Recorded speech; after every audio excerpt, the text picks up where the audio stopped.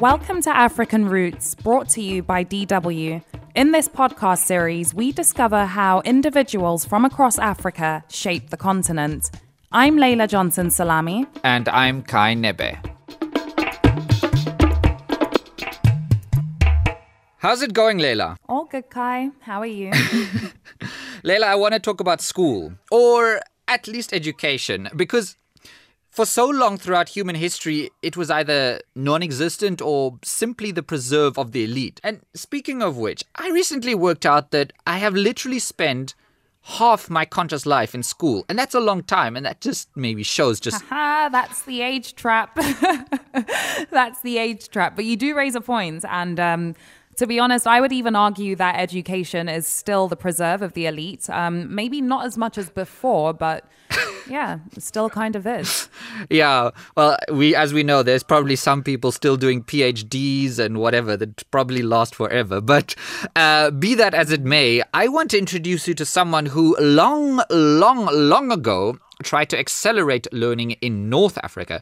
And when I say long ago, I really mean it, long ago. It sounds like you're going quite far back today. Are you going back to like before humans were even humans? Or how far back are we talking? No, let's try the 9th century and the city of Fez in modern-day Morocco.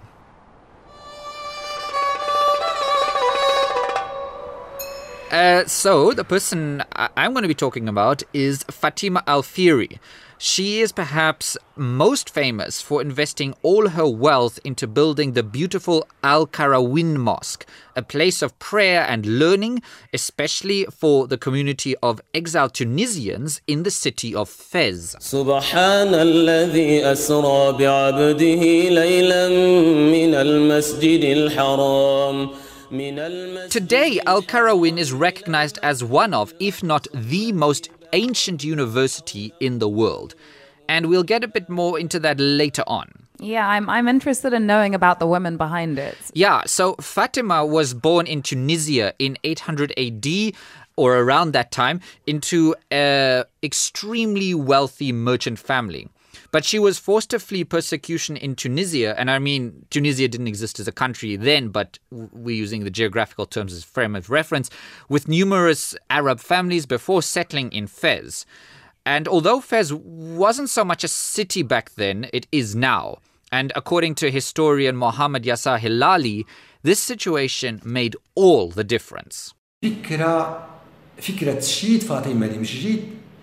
Fatima probably would not have thought of building a mosque if she hadn't inherited such a fortune from her father and her husband. The latter was involved in trading activities. Having so much money at her disposal inspired her to pursue a project, that of building a mosque. And that mosque became the Al-Qarawin Mosque, and it still stands today.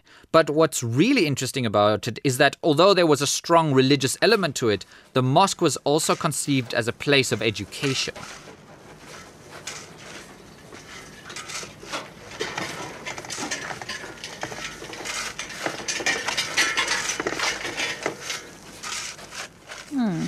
Interesting. I'll be honest, if I had 9 digits in the bank, I'm sitting here wondering what I would spend it on. Well, Layla, let's get to billionaire status before we solve the problem of that, I guess. Thanks for that reality check. No, but really, I guess Fatima was a strong believer to embark on this project in the first place. Yes, and anecdotes suggest that for Fatima al-Fihiri, this gargantuan project was a way to get closer to Allah. But also it had to accommodate the growing population of the city of Fez. The idea of building a mosque is linked to the times of governors Idris II and Yahya I. Fatima had heard that the mosque built by Idris II could not take any more believers. Yet at that time, Fez had a lot of migrants coming from the rest of Africa, but also from Andalusia in Spain. The population was doubling not only because of the demographic growth, but also because of these migratory flows.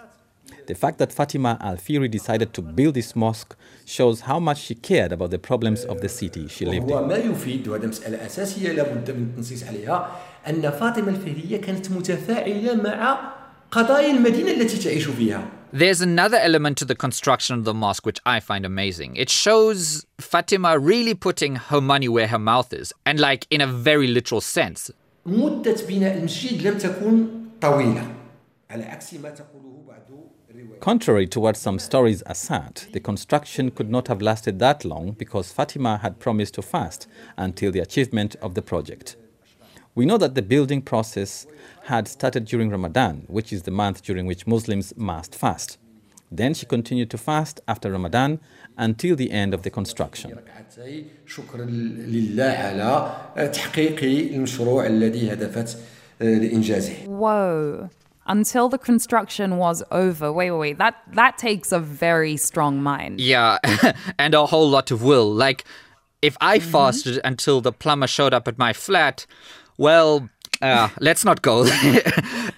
Anyway, so this mosque gradually becomes a university, and a famous one at that. Islamic scholars from across the Sahel region and southern Europe come to give lectures. The transition became official with the Marinid dynasty, and with many additional annexes being added to the mosque throughout the city. And on a side note, the Marinid dynasty was an empire that stretched all across the North African Mediterranean coast and was kind of the golden age for Fez. ونحن نتحدث عن الإشعاع الحضاري لمسجد القرويين. We talk about the intellectual influence around the Al-Qarawiyyin Mosque, but it actually went beyond Morocco's borders to sub-Saharan Africa, what used to be Sudan. Several scholars from the region came to Fez to study. Then they brought back the Moroccan culture and the education they got at the Al-Qarawiyyin University to their own countries. In other words, the influence of Al-Qarawiyyin Mosque was huge in sub-Saharan Africa. And Al-Qarawiyyin University still receives new students every year. Indirectly, Fatima al-Fihiri's legacy is alive today, and there are even scholarships and prizes in her name that encourage access to training and professional responsibilities for women. Brilliant. So Fatima chose to spend her riches educating others and safeguarding knowledge for future generations, or at least her representatives did. Yeah, and can you really think of a better investment than education, you know, when we have the problem of being billionaires in the future? My lifestyle? No, I'm just joking, guys. Education is the bedrock of society.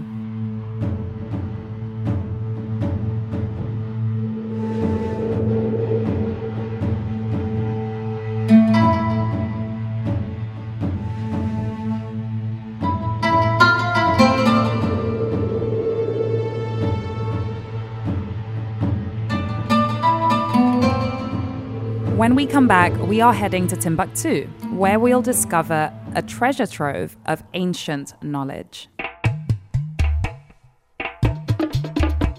DW African Roots. Find new African Roots episodes on dw.com/African Roots, Spotify, iTunes, and wherever you get your podcasts.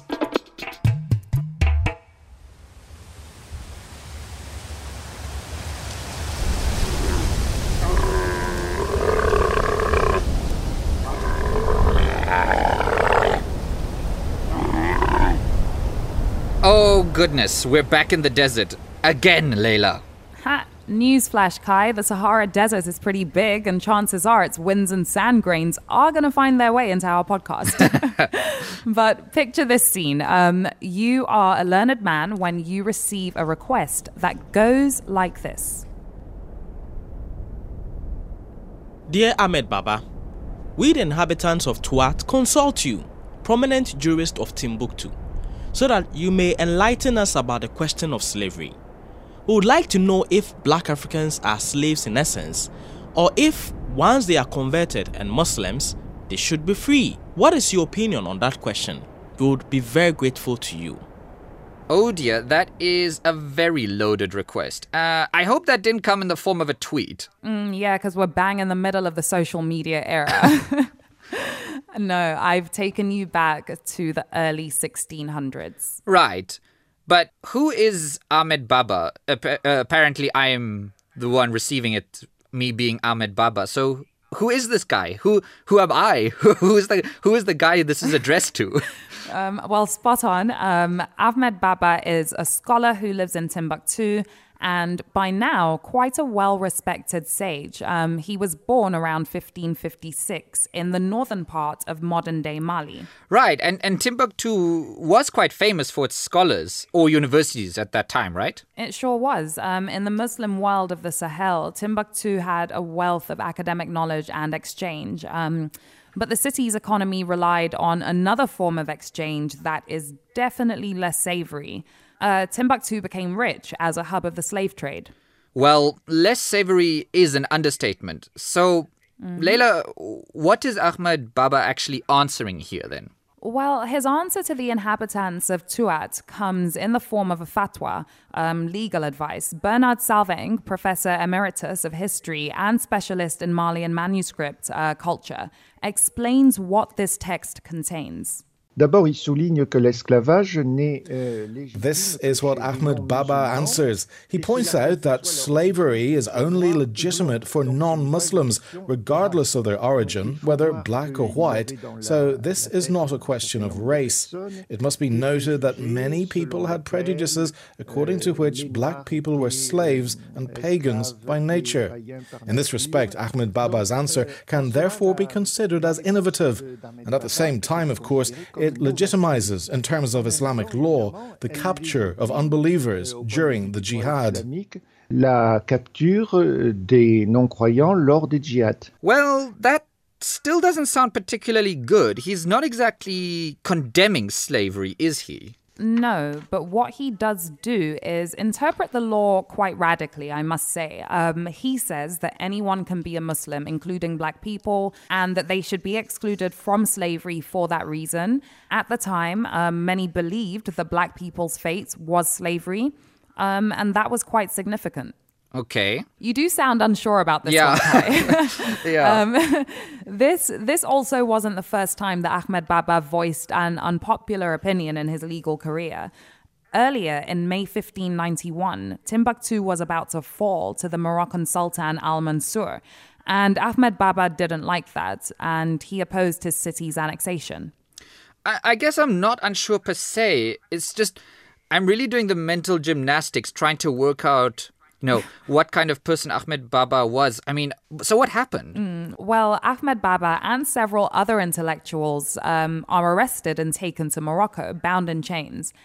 After several months that were spent in prison, he's placed under house arrest in Marrakesh. But Ahmed Baba, who already had a sizable reputation as an Islamic scholar, gets treated a little differently. Okay, in what way? Well, the Moroccan Sultan allows him to teach, and this platform under the Moroccan Empire, but in Moroccan captivity, allows Ahmed Baba to flourish, and his fame extends across the Maghreb. During this exile, he even gets to finish one of his most famous manuscripts, the Kifayat al-Muhtaj, and this is especially important because it contains several hundred biographical texts about the different lives of great people of letters and scholars who lived between the 13th century and Ahmed Baba's time. For the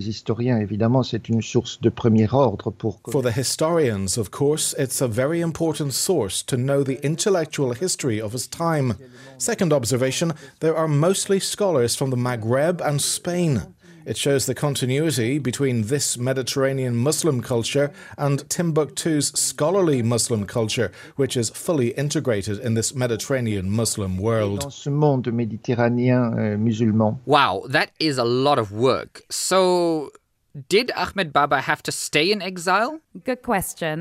No, but he did have to wait for Sultan Ahmed al-Mansur to die before he was allowed to return home to Timbuktu. He lived out his twilight years there, dying in 1627, and he was about 71 at the time.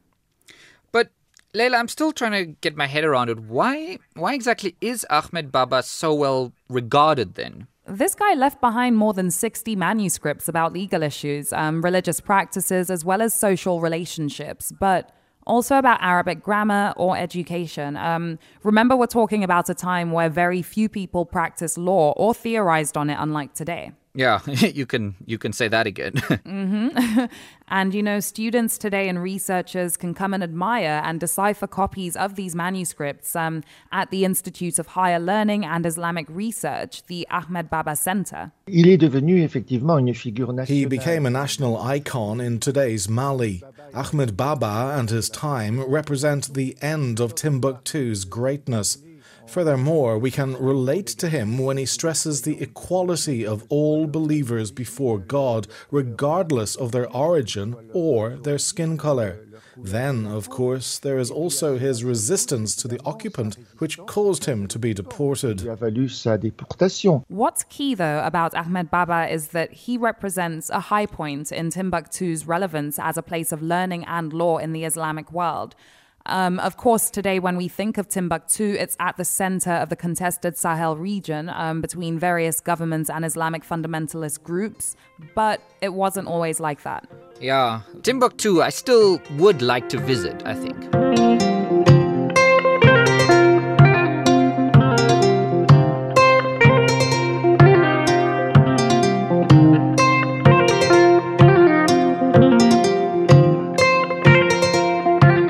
That's where we will have to leave things for today. African Roots is a cooperation between DW and the Gerda Henkel Foundation. Special thanks to our producers Michael Springer, Philip Zantner, and our voiceover artists. Contributions by Constanze Fischer and Sela Oneko. I'm Kai Nebe. And I'm Leila Johnson Salami. Join us again next time. Bye.